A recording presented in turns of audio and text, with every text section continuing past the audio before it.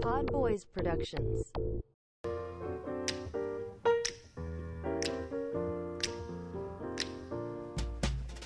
I wish I knew how it would feel to be free.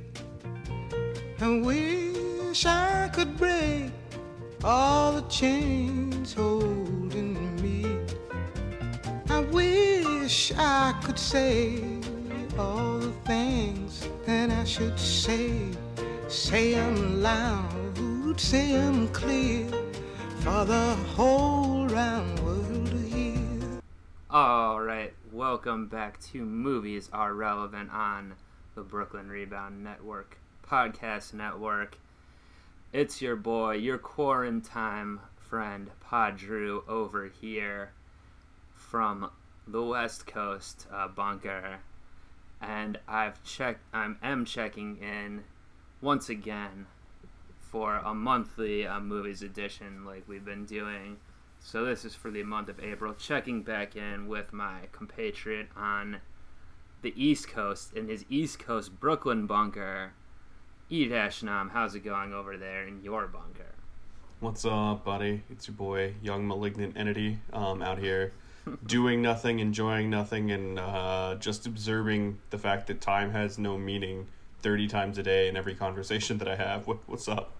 Okay. Well, what's up is that we're going to try to distract you and everyone else from that negative space right now by talking about a lot of films that I guess involve a negative space of sorts. I flipped the script. Last time in the March episode, we were doing it. I came up with the name for it after we recorded the pod, so that was bad branding timing for me. Choose Your Co-Host Movie Adventure podcast last time we did. We're planning to do that again this episode. Last time was ones out of each other's comfort zone. This was going to be ones more in there, but that the other host hadn't seen yet. But I decided to throw a wrench into that for now, punt that down maybe to the May episode, because with everything going on, we really got to talk some Trapped movies, a young malignant entity. We got to talk some films about being trapped in one location, as we kind of all are these days. Just me trapped here with all the ghosts that I'm watching videos of on YouTube.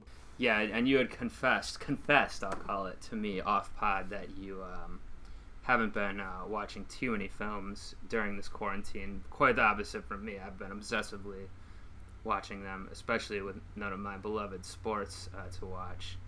Obsessively going through films. But you and I, it's not uncommon. I've heard other people saying this too, actually. They can't focus on a lot of stuff during this. And so you're going to ghost videos. Oh, yeah.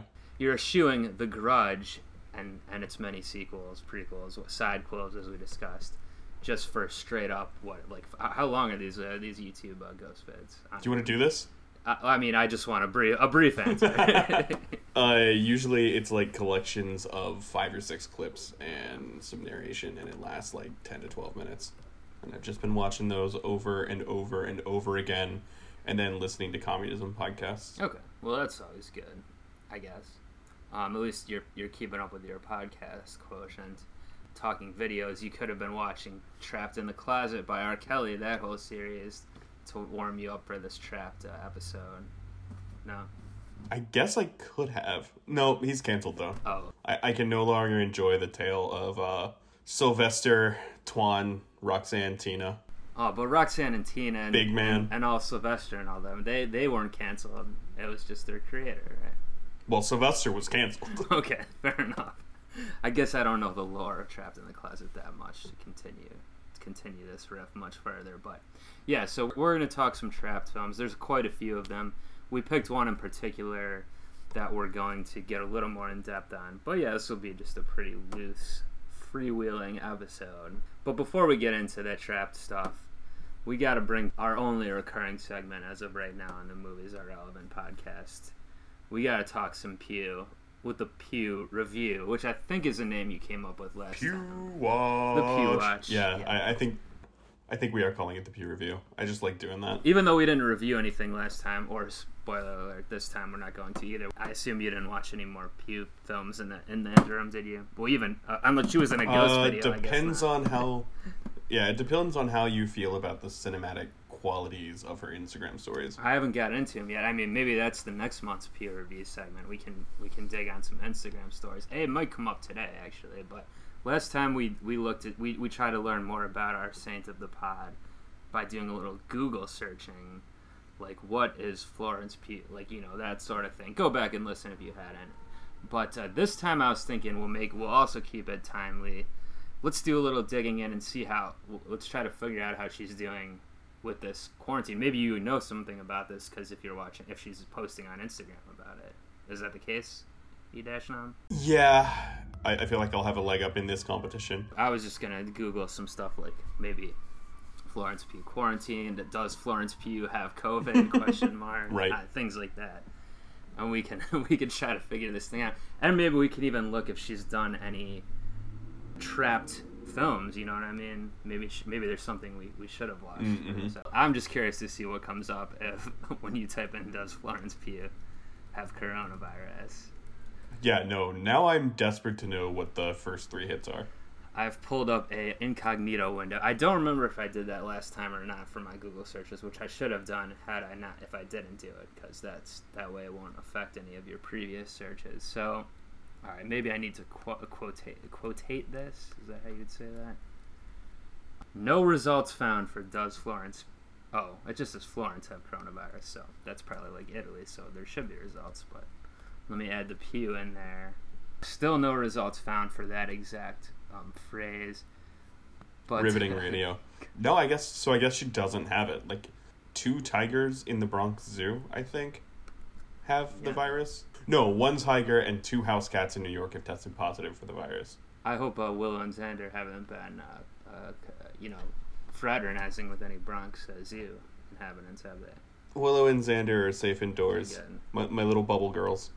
Good. Well, they're fine. So that search came up with nothing specifically just for that combination of words, but it does have results. So like, I clicked on an article from dailymail.co.uk, which is actually a website I go on sometimes to look at news. It's a little bit tabloidy, but not too hard. When you want news about Harry and Meghan, yeah. No, well, yeah, but they have like I still look at it like American news what they put on there. It's a British site, obviously. But there is an article that was released just 11 hours ago, so today, I guess, that says... Oh, no. Oh, this is from their U.S. showbiz section that says the headline is, "My dad reminded me to do things that make me happy. Florence Pugh admits she felt low at the beginning, low is in quotations, at the beginning of COVID-19 lockdown, but lifted her spirits by growing a vegetable patch." And that's the entire headline, quite a long headline there. So, yeah, this was posted today, the 23rd of April, as we record. And, this is pretty good. We've got a nice shot of her, a candid home shot of her, I guess. She's dishing out a bowl of soup. I'm assuming there's vegetables from her aforementioned vegetable patch in that soup pan that I'm seeing, pot. Is there also tuna and or chickpeas in it? Because let me tell you, she loves tuna and or chickpeas. Well, let me see if I can try to figure that out. I was going to ask, though, has she mentioned soup or vegetable patches on those Instagram stories? I don't think that those have made it in, or I may have stopped paying attention. I was watching for like 2 weeks. I would like, it would come to her in the list of just like, you watched everyone in front of her's video, it's her time now. And there would be like 18 clips at the top, and it was just her like, just bullshitting while she was making some dumb mock homemade with kitchen scraps, is what I'm trying to say. Desperately trying not to use the word ghetto because we don't do that. Ratatouille. Okay, I was gonna say I had no idea what you were trying to say, to be honest. Okay, so some janky ratatouille. Right. So some real like black market stuff. Real like shadowy alley grog. And she's just some grog. Always opening cans of tuna and chickpeas. Really charming, though. Great camera presence. So there's a couple of photos on this as part of this article. The first one, like I said, is the soup. Can't parse out any chickpeas on it. They're not really focusing in right on the soup exactly. Then there's a photo of her with some some grape. Oh no, those are cherry tomatoes. Yeah, she's rocking tomatoes in this article. And then there's one more other picture of her on the ground, on the bottom of the article. And this comes with a little caption that says, Florence hit out at trolls who criticized her relationship with boyfriend Zach Braff, 45, insisting they couldn't tell her who she should and shouldn't love. So I guess I was one of those trolls last episode who was not a fan of that relationship when I found out about it during our last Pugh review. Yeah, dude, the patron said of the pod posted like an Instagram story or post or whatever that was just a video of him like sleeping on a couch or whatever, just a little like clip, and was like very excited. It was like their anniversary or something, or like it was their like Facebook official date or whatever, and just went silent for 3 days and then came back online just like really upset about the way that people were talking to her about Zach Braff. It was interesting. And of course, we've got the article the comment section is full of people being like, these celebrities, I don't care about how they have to come up with this or whatever, blah blah blah. So great, that's predictable. All right, well that was the Pugh review for our April pod. I want to get into these Trapped films. I guess next time we can look at, if we don't watch another of her films, and that next month we can look back to her IMDb and see if we missed anything. But let's start talking some Trapped films. The one that I kind of highlighted before, I didn't say the title of it though. The one we want to mainly focus on that we both watched this week was the 1990 film Misery, directed by Rob Reiner, of course, a Stephen King adaptation. A classic Trapped film. I hadn't seen it in years, and I was probably like 11 last time I watched it, I think. But, I was maybe not surprised. I remembered it being a good film, but I thought it held up very well, in my opinion. So I'll get your thoughts on it too. But and then we'll maybe talk a few other Trapped films we've thought of. But it's good to pick one to focus on. Of course, that is the story, for anyone not familiar. I mean, this is a pretty famous movie, I guess, but for anyone not familiar, shockingly, a writer is the main character. A writer who's recently been in a car accident in Colorado. Yeah. A writer who was on cocaine for a whole decade and wrote a bunch of books he doesn't remember. Oh, no, they don't get into that. So a writer played by James Caan finishes his latest book. He always does it in this small town. And now this was interesting. I wonder if they changed this for the movie. And actually, let me start by here. Have you read the book Misery by Stephen King? You're a fan of King, right? I read everything by Stephen King that had been published before around 2006, by around 2006. So if you're asking me, do I remember reading Misery? Not really, but I know that I have read it.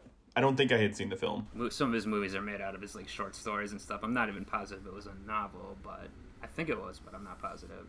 Yeah, and you obviously are a Stephen King fan. I'm not personally, like, I've never really read any of his books. I know maybe that's less common of where I'm coming from. I know it seems like a lot of people are big fans of him or have at least read some of his books. But what I was going to say was normally he's always setting everything in Maine, where he's from, right? I was wondering if the book is set there, because this was in Colorado, but I was wondering if maybe they changed that for the film. Well, he did spend a lot of time doing writers' retreats in the woods in Colorado. Like, I mean, he literally went to the haunted hotel that The Shining is based on. And I know that he was in a car accident in Colorado at some point in his life. Okay. So, yeah, anyway, it's winter, snowstorm. James Caan is leaving his like retreat area with his book, the only copy of his novel, and gets in a car crash. Probably would die or be in serious trouble if he wasn't picked up by a woman who rescues him, played by Kathy Bates. But then, of course, he is her prisoner, and she's a little bit mentally unstable. She's a nurse, though, so she nurses him back to health, but then does not let him leave, especially after she reads his new manuscript and finds out that her beloved heroine, Misery, the namesake of the film, his character, he writes, is being killed off because he's sick of writing about the same stuff all the time. So he wants to end the series, and of course she is far from pleased with that development. So there's, of course, there's a famous hobbling scene. I think that's what most people remember the most from it. That was certainly the scene I remember the most, but I was surprised going back watching it this time years and years later how many different great scenes are in this and different things I didn't really remember. But yeah, let me get your thoughts. You said you probably watched this for the first time, right? That you remember. Did you think it held up pretty well? This was a 1990 film, so around the time you were born, right? Yeah, so this film and your co-host were both created in 1990, and they've aged about as well. Each has aged about as well as the other. It's just tough for me as a person who lives in, and we've talked about this previously, last month. It's just tough as me as a person who's living in 2020 and has seen the things that I've seen to, like, really get into a movie that has the limitations of a film shot in 1990 with whatever budget that it was supposedly had. I know at the time that it didn't, but parts of it feel real hokey. And I want to say, like, as a big fan of Stephen King, a lot of that is his fault. He has a really big problem where he can't write any sexual or romantic dialogue. It always sounds terrible. And he does this thing where he starts to write people. It happens a lot in Needful Things that I'm remembering specifically, and in Misery, where if he's writing someone that he has nothing in common with, he simply can't write the way that they would speak. Like, no person would talk the way that Kathy Bates talks in this movie. And it really suffered for that. Having said all that, like, it was like a really successful, tense situation. Almost everything worked, except for the really glaring things it didn't, if that makes any fucking sense. Yeah, in terms of like the hokey kind of Stephen King quality, I actually thought, even based on some other stuff I've seen based on his stuff, I thought like they kind of skirted some of the more hokey stuff pretty well in this. It's still, some of it's in there, especially with some of the stuff Kathy Bates says, but I thought Rob Reiner did a pretty solid job of avoiding some of it. You're right about like her character, how she talks, but that is kind of built into the character. I feel like she's like super against swearing, right? She gets upset when she reads the thing and there's like swear words in it for the first time. Yeah. She has some kind of warped sense of the world, obviously of the world, but like a warped sense of like a warped sense of morality or whatever. And then she says stuff like, I'm trying to think of some of the specific phrases she says that are weird, but Christing. I don't even remember when that came up, but yeah, here's the thing, and this happens with all of the aforementioned characters that I'm thinking about, like that Stephen King just has nothing in common with. It's not as if a real person was like warped to fit the shape of the character that he has in mind. He's summoning like this teetotaling psychopath whole cloth out of like another dimension to the point where like she doesn't resemble a human being. Yeah, I guess because she is one of the monsters in his stories, and it didn't work great on film. The way that dialogue and like her personality clash with reality. I feel like a remake would have done it better. I don't know, but I think she actually won the Oscar for this Best Supporting Actress. She's doing a lot with a medium amount. James Caan also is doing a medium amount with a little. He's really good in this, I think. Yeah, he's pretty damn good. It's good casting, him especially, because he's known as being like kind of the tough guy. Roles, obviously, like Sonny Corleone is the most famous role and all this stuff. Yeah. And actually, one of the other Trapped films I was going to mention that I watched after this, just yesterday, is the first film he's in where he gets the introducing James Caan credit, is this film from 1964 called Lady in a Cage. I'll talk about that in a little bit for a few minutes, but that's a Trapped film also where he's one of the villains in it, like the main villain. So yeah, anyway, he's kind of, it's not against type per se, it's putting that like tough guy, it's good casting to put someone you know as being like kind of like a tough guy in this role where they're basically trapped and they can't use their like physical toughness or whatever, or they can't talk their way out of it or threaten their way out of it. They're completely hamstrung and neutered essentially, so. Right, it removes all physicality and menace from his persona, yeah. And in terms of, like, I was saying it holds up to you. It is very tense still and everything. I thought the filmmaking held up well in terms of, like, it's from 1990, but it was shot well enough, I think, and it wasn't, like, I didn't see anything hokey in terms of the movie and making quality of it, if you're talking about that. No, I don't mean to impugn the like perfectly satisfactory efforts of Rob Reiner in this and all things he does. It's just, when I was watching this movie, I couldn't help imagining a version of this movie where that character made sense as a real person. Yeah. Well, I think it is, like, you're right, it's not a very realistic person, obviously, but she really is, like, the monster, the movie monster, you know? She is, like, the Jaws. Like, right, and there is some... Yeah, you're right. And that being said, I think she is well cast as well. And I was really noticing some of the more supporting characters. I feel like there was some things I saw when I was a kid I wouldn't have really noticed as much. Like the sheriff and his wife, their whole relationship, I really enjoyed watching it this time. And they had some more. I like seeing like an older couple like that. That was kind of They were cute. Well, I like the scene where she's like in the car with him, like on his leg, like trying to get frisky with him, and he's like trying to do his shit. Yeah, like that stuff you don't always see a lot with older characters in films. That I thought was kind of. That actor's name is Richard Farnsworth. He's a pretty legendary actor too. But yeah, I like seeing him, and I really liked how. I think the script was really good too, because everything. Yeah, you've got this kind of monster person that's maybe not realistic, but that's the world you're in. That's what you have to deal with it. Everything James Caan does, like, to try to escape, it all pretty much made sense. Like, there's no huge leaps in logic or anything. He made logical decisions to try to get out, and he was foiled a bunch of times, ultimately leading, unfortunately, to the death of the sheriff before he finally gets free. But and of course, when he shows up, you're gonna. Yeah. That always happens in Stephen King movies. Or novels. But you know what I mean? It wasn't anything crazy of, like, some big thing he does to get out. He makes, like, smart moves to try to do stuff. Even eventually trying to, like, play to her, delusions. Yeah. I agree. Like, the tension between them, the claustrophobic sense of their relationship in that house, it does work. The movie still works. Yeah. Like, I had problems with that villain. Yeah. So it's like if they were going to make 2021... whenever people can start making movies again, I guess it'd be in all one room. They're gonna make 2021 Misery, Netflix reboot, remake. You would want. It's not. Well, I'll ask you what casting you would think. Maybe we could figure out a good casting for a remake. But you would want the villain to be more realistic in terms of what exactly. Everything, yeah, from her dialogue to her affect, apart from the dialogue, way that she goes from 0 to 100. I keep thinking, if I had to recast this, I keep thinking of Julianne Moore, which is poetic because she played the mother in the remake of Carrie, and she did a fine job. That movie isn't as good as Carrie, but like it's not her fault.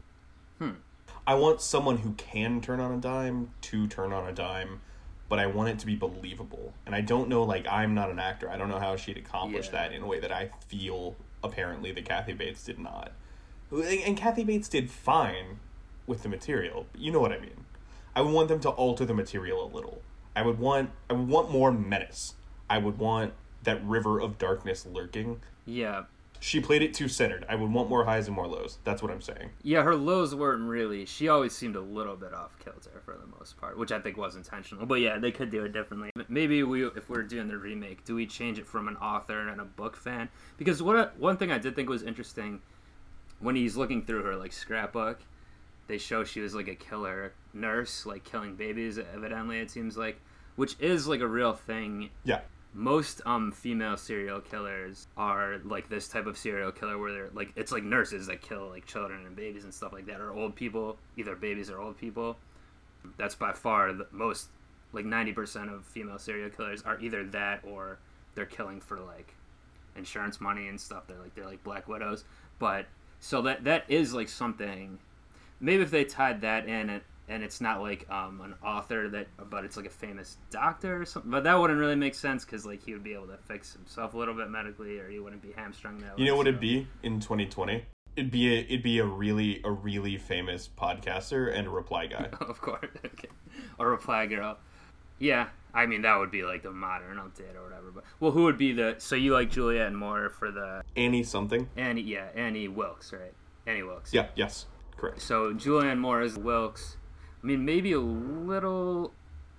See, the one thing that is good about the Kathy Bates casting, too, is she is physically menacing to some degree. Mm-hmm. which Julianne Moore certainly is not, especially as older as she gets. I think you kind of need that. Here's where I'm going to push back on that. Julianne Moore is beautiful, and I feel like that would give the, like, sweetness that Kathy Bates was doing, where it was kind of a matronly thing and you were supposed to be repulsed by it, because Hollywood had all sorts of issues with women back then. I feel like Julianne Moore could bring this, like, seductive quality to the moments where she's not trying to murder him that would really make the tension in the movie more worthwhile. Yeah, I could see that. Not that I didn't like this, but you know what I mean. Like, 1990 Kathy Bates isn't unattractive, really. But she is, like, a little bigger. Like, she is a little more physically. But they made her really matronly. Yeah. Yeah. But, so who do you like for the 2021 Khan character? I feel like I'm cheating because this is my stock answer, because I just think he's the best working male actor under 45. But I'm going to say Oscar Isaac. Yeah, he could definitely do a Khan.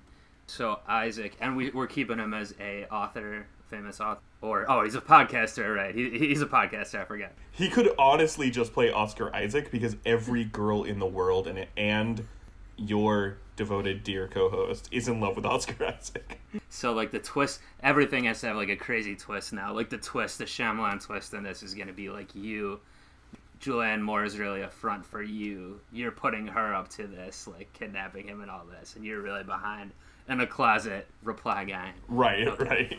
Well, yeah, that's good. Parody. And then who's the sheriff? Last recasting. Who do we got for the sheriff? Who's the good old guy actor right now? Bruce Springsteen. Bruce Springsteen. Okay. I was gonna say Bruce Dern, but he's too old. So I thought you were too. So I veered. All right, I like this. Bruce Springsteen. He could use his real life wife for Patty Scialfa for the wife character. Exactly. Oh, and they need the legendary Hollywood actress Lauren Bacall as his Khan's agent.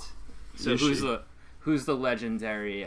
Now, what they would do, honestly, if they really were remaking this movie, they would have Kathy Bates play the agent this time. They would. To, like, get the little nod in. Hear me out. Now that we're here, Laura Dern. Yeah, not old enough though, I think. Well, she's not the age that Lauren Bacall was in 1990. No. So it's like Lauren Bacall in 1990 was like, I mean, she's like a legendary actress from like the 40s is her main heyday. So like, who's the legendary actress from like the 70s? I guess it would be. You would need like. Who is the legendary actress from? It would be like Diane Keaton, maybe. Jane Fonda. Yeah, one of those two. Oh, Jane Fonda could be for sure. Yeah. Okay. I don't think there really is an equivalent, because that was like the Hollywood golden age or whatever. But that is a good transition into the other Khan movie I wanted to talk about a little bit that I watched that I mentioned. You did a double Khan. Was this Scott or James? Fitting perfectly because like I said, it was his introducing James Caan credit. Oh, yeah. 1964. Lady in a Cage. I didn't love the film, but it was there was a lot of interesting things around it. So the star of this film is Olivia de Havilland, who is in the Lauren Bacall era, even started before her, legendary Hollywood actress, still alive. Do you want to take a guess at how? So in 1964, no, if I say that, then you do the math. So not Lauren Bacall, she's dead. Olivia de Havilland, still alive, was making films she co-starred as Maid Marian with Errol Flynn in like the 1934 or whenever it was Robin Hood, Classic Adventures of Robin Hood film, which is a good film. I recommend it. Still alive today. How old do you think she is? Is she 98? Older. Oh my god, is she over 100? She's over 100. Actually, let me look it up to get the exact age. I think she's 103 or 104. She's even older than Kirk Douglas, who died recently, over 100. Olivia de Havilland born in Tokyo, Japan. I don't know why she was there, but I guess maybe her father was like in the military or something. Well, her father was a part of the Great White Fleet. Yeah. July 1st, 1916. She'll be 104 if she lives till July 1st of 2020. Wow, I was joking, but that's literally true. For her to be in Japan at that time, her father had to have been a part of the... I may be off by a decade. She's in Gone with the Wind in 1939. Yeah, Adventures of Robin Hood in 1938. In this film, Lady in a Cage, 1964, I guess she was like, she would be 48, 49 in this. She looked even older. I feel like she was definitely playing a little bit older. They had her made up to look a little older, maybe. So, the plot of this film is, a couple episodes ago, I mentioned Whatever Happened to Baby Jane. Do you remember that, when I was talking about that? I'm familiar with that film. So it's kind of in that vein a little bit, I think. I think those type of movies were kind of popular at the time, early mid-60s. She, like someone getting, a little bit older woman getting terrorized in a house type of thing. Right. And Baby Jane, it's the sister, is terrorizing her sister. But in this one, it's called Lady in a Cage because she has this elevator. And this is something I've never seen before in real life or a movie. I don't know if it's something that was only around this time they had, but she's a rich poet or writer or whatever. Again, another writer, of course. She has like a broken leg, so she has like literally an elevator in her house, like just going from like the balcony in front of the bedroom to like the kitchen or like to below. It's like it is literally like a cage elevator. I've never seen anything like this before. You could even like look up a picture on Google or something. I've seen it in movies. Okay. I mean, maybe I haven't, I don't remember, but I thought it was definitely interesting looking. So what happens is the power goes out and it causes the elevator to get stuck. Well, it's just started going down, so she's still too high up to really, especially with the broken leg, to get out. And then the power's back on, but it doesn't make the elevator still stuck. And then first, like a homeless-ish guy comes wandering in, starts stealing and looking around. He gets like another woman he knows, and they start robbing it, just leaving her in there. But then James Caan and his two friends catch wind of it, and they kind of like make the woman that's in there like work for them, and like they beat up the homeless guy and stuff, and they just terrorize Olivia de Havilland in the cage, basically start breaking all her stuff, like stealing and all this stuff, and don't let her out, obviously. So that's like that's the conceit of the film. Like I said, I didn't love it. There were some parts I liked, but that sounds like it's very bad. It was a lot of the things were just more interesting. It was an LA film, like it took place in LA. So I always like seeing, like, especially since I live here now, seeing stuff like that from like whatever time period. It's interesting. Oh, do you live in LA? That's right. You didn't realize E-Nam. I guess I haven't mentioned it before now, so I guess you wouldn't know, nor would the listener. But yeah, so it's like she's on like a kind of a busy street, but like the cars are just going by, they can't hear. Also, the thing is like there's a button she presses where like it lights up outside to say there's trouble, but like no one notices, or then the people disconnected or whatever. So yeah, but so like James Caan is like this is his first role. He's like a young punk kind of guy, like bad guy, whatever, irredeemable type character. So that was interesting seeing him young, probably like, I don't know, like probably 25 or whatever, or 24. And yeah, just it's crazy that de Havilland is still alive. But not too notable a film. Like I said, I think it was part of this craze of like older actresses being in these type of films where they're terrorized or terrorizing. But yeah, but it's interesting that it was Caan has two Trapped films like that, including his first one, or that he was later in a very famous film, Misery, after starting here. Yeah, that's funny. But yeah, is there any other Trapped films you want to either recommend or talk about? Yeah, I've got a couple to talk about. If anyone is wanting, and I personally will not be doing this, but if anyone's wanting to, get real into quarantine, the claustrophobia film genre is one that I have a lot of experience with. First, I want to recommend The Descent. That is a really great movie. That's just it's almost like a slasher horror movie. Basically, the conceit is these women go spelunking and get lost and then have to fight a veritable society of golem-like creatures to get out. But it's got this central thing where they're getting over a past trauma and deception among the group. But it's not some beautiful central metaphor like the Babadook or a really interesting, at least, central metaphor like It Follows. It's very much the previous decade where we just want to see people suffer and succeed. Yeah. Well, it's a little bit like, sorry to cut you off, but I just reminded me, speaking of Pugh again, of course, like we do, it's a little bit like Midsummer in the fact that there's a big tragedy for them. Yeah. In the cold open or whatever, and then goes on this journey and all this crazy stuff. Yeah, there is that trauma there, but it's not a theme. It's just a thing that happened to get them where they are. But it's a really great horror movie, and it's a bunch of scenes of them trapped underground, getting grosser and grosser, diving into literal rivers of blood. I can't recommend it enough. it is one of my favorite mediocre horror films from that decade. At a certain point, they're literally crawling through like really tight tunnels and stuff too, and like the pitch black kind of thing, right? If I recall, I've seen it a couple years ago. Yep. I think that's from like 2005, 2006. I didn't see it when it came out, but I saw it more recently. 2009, I think. Oh, I don't think so. I kind of remember when it came out, and I'm pretty sure I was like in high school, maybe just in college. I'm gonna look it up, but I know it's Scotland, right? It takes place in Scotland, or the characters it takes are place Scottish, in Virginia, but they're Scottish. The Descent is 2005. Yeah. Neil Marshall. 2005. Okay. Who is Scottish? He's done a couple Game of Thrones episodes, I believe. I think he directed he did Blackwater. Blackwater, yeah, which is maybe the best episode of the show. So yeah, The Descent. Yeah. Actually, they made so maybe you're thinking 2009, The Descent 2. I'm assuming that was some type of direct to DVD. I don't think Neil Marshall had anything to do with that, but I watched them both in January. The Descent 2 is not terrible.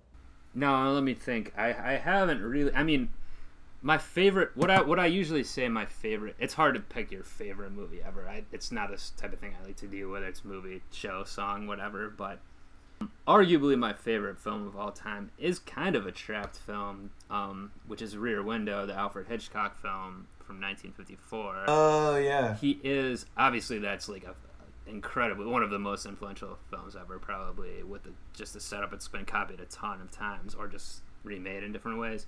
But it, like Jimmy Stewart in that, is obviously trapped, and it does have a little bit of the vibe of Misery, where Misery is different, where you're like kind of in the James Caan is your, it's like you. What am I trying to say? It's like you're he's your avatar. He's your avatar, and the stuff is happening to him, aka to you. Like Kathy Bates is smashing the hammer on you.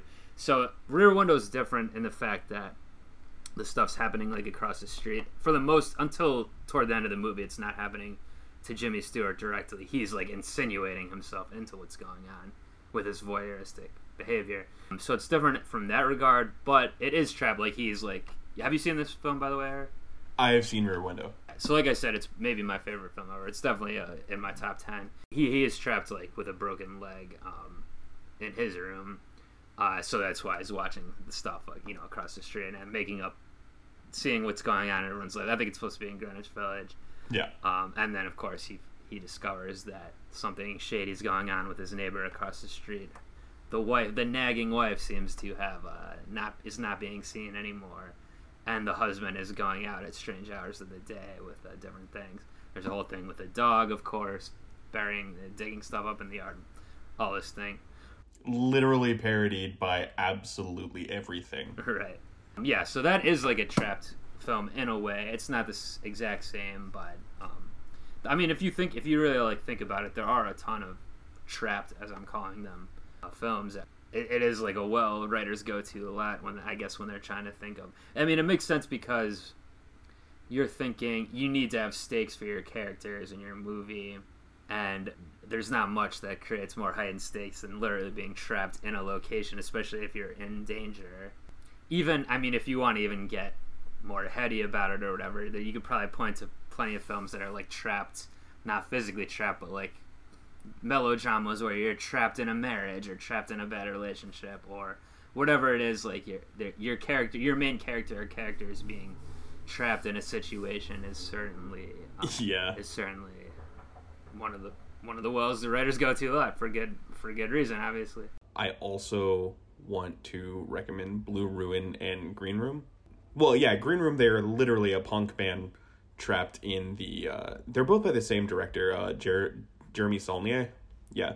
In Green Room, they are literally a punk band trapped in a venue in the middle of nowhere by a gang of like Nazis that they have to fight their way out. And that's a really like crunchy, paranoid claustrophobia movie. But Blue Ruin, his film before that. Yeah, I've seen it and I'm trying to remember now why it's a trapped film. It takes place all over the map. He's literally in a car for a lot of it, chasing people. But it has this like No Country for Old Men style claustrophobic sense of like doom and dread that is still like thematically on point. So I do want to recommend those two movies. I think that they're both great without spoiling much about any of them or either of them because they're pretty recent.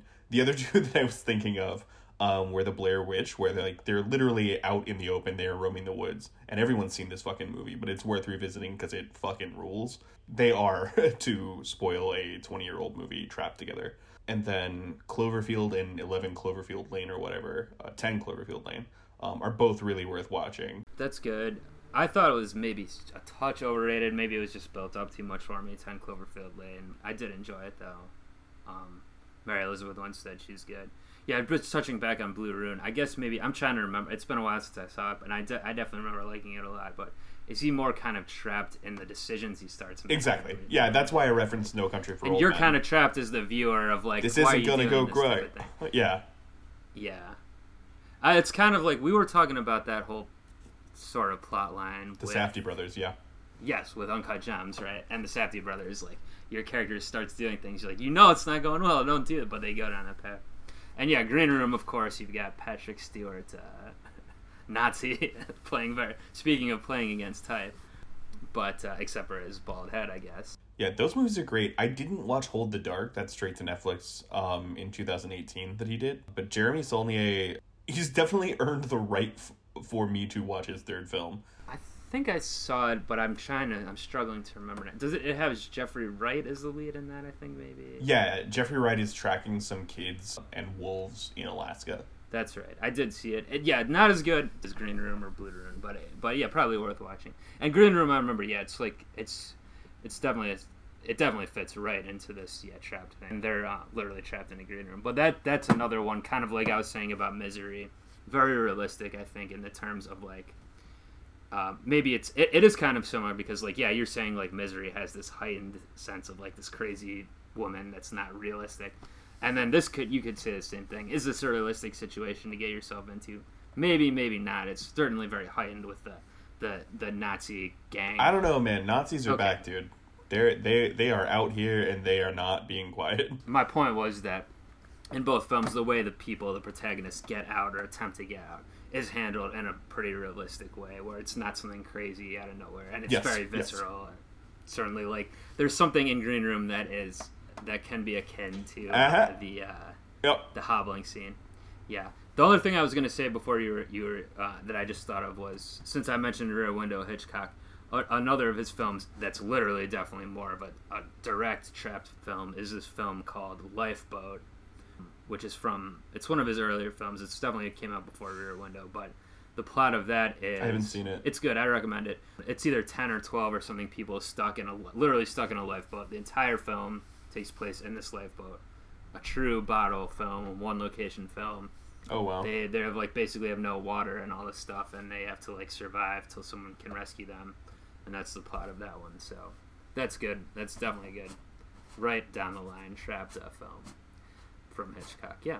So yeah, I mean that's. I think we can wrap it up unless you wanted to throw any more out or talk about anything else. But yeah, definitely some good. If you're like me and you do want to turn to movies in this time of quarantine, some picks for you. And now I'm gonna try to get you slowly but surely. I'm gonna try to get you off the 10-minute ghost fades onto some slow films.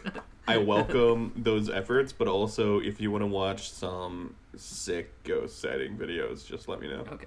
Well, with that being said, I think for our May 2020 episode, I assume we'll still all be in quarantine then, but I think we will do, barring any changes to my mind, we can do our. We can go back to the Choose Your Co-Host Adventure movie episode. This time we're going to do the one we think is more up your alley. And I actually did another film I watched recently for the first time. I think, maybe what I'm going to choose for you. I'm definitely interested to get your opinion on it. I could say it right now for everyone if you want. I don't know. Did you have one in mind for me? No pressure to throw it out now. I didn't have one in mind for you, and you've seen hundreds more movies than me, I think. Yes, it'll be tough. Well, let me just have a feeling you haven't seen this. I'd be very surprised if you have, but I'm going to throw it out for you right now and give you some advance time on the homework here. Well, apparently I'm going to need it. Yeah, so the film is called... It's a French film, by the way, so how does that sound to you? French language film. That works for me. You know I love my frogs. Yep, so I figured that was up your alley as well. It is... There's a couple of reasons why it's... One reason I definitely want to discuss it is I actually saw some parallels with this one too. I won't get too much into it now, but with the Best Picture winner Parasite, which we both love. Maybe I don't want to spoil anything, but maybe a few parallels in that direction. Yeah. So the director is Claude Chabrol. He had a very long career, spanning decades. This is one of his last films, I believe. Let me see these labs though. It's from 1996. No, he died in 2010. It's called La Cérémonie, but it's based on, I believe, a novel by an American called A Judgment in Stone, which is the American title, but I definitely want you to watch the subtitle. I'm not sure if there is a non-subtitled version, but I definitely would want you to watch the French version. I mean, I'll watch it in French. French is like the language I have the least problem with subtitles, as we've discussed. I'm seeing 1995 and 1996 as years for this. I think 95 technically. And yeah, the last thing I'll say about it for now, before you go and do your homework, is Claude Chabrol, the director, when it was released, he said it was maybe the last communist film. Okay. Or the last communist. We're doing films that are right up my alley. Yeah, you didn't lie. Yeah. So that is, write it down if you need to. La Cérémonie directed by Claude Chabrol, starring one of the stars is Isabelle Huppert, who is kind of considered the French Meryl Streep. Yeah. She's very popular. She said some like really shitty stuff in 2015, but Isabelle Huppert is a great actor. Jacqueline Bisset is the only other person in the film that I knew by name, and yeah, there's a bunch of French people. So hell yeah, that's your homework, as well as your homework is finding one to assign me. But that's gonna do it for April. Movies are relevant. We're still trapped, as are you probably, but at least you can do it with a good podcast now. So do subscribe to Brooklyn Rebound Network. We actually have released a bunch of episodes lately. With the quarantine, we've got back in the lab with our Pod Trump interruption style episodes with me and E-Nam, and not E-Nam, but E-Nam, PodNam, and our friend Aaron, who does a funny Trump. You might think like, oh, I don't need to hear another Trump impression or whatever. It's not about that. It's about the comedy, the improv. And we have some good, funny guests on as well from the recent episodes. So you want to check that out. As well as my YouTube channel, Drew's Views. Check out some TV reactions. Check out E-Nam on at No Thanks Y'all on Twitter. And until next time, we're up out of here. Stay safe out there. Stay trapped in good fashion. Peace. Wear your goddamn mask. Wish I could live like I'm longing to live. I wish I could do all the things that I can do. Though I'm way overdue, I'd be starting anew. Well, I wish I could be like a bird in the sky. How sweet it would be if I found I could fly. I'd soar to the sun and look down at the sea. Then I'd sing, 'cause I know, yeah. Not sing, 'cause I know, yeah. Then I'd sing, 'cause I know how it feels. I know how it feels to be free. Yeah, yeah. Pod Boys Productions.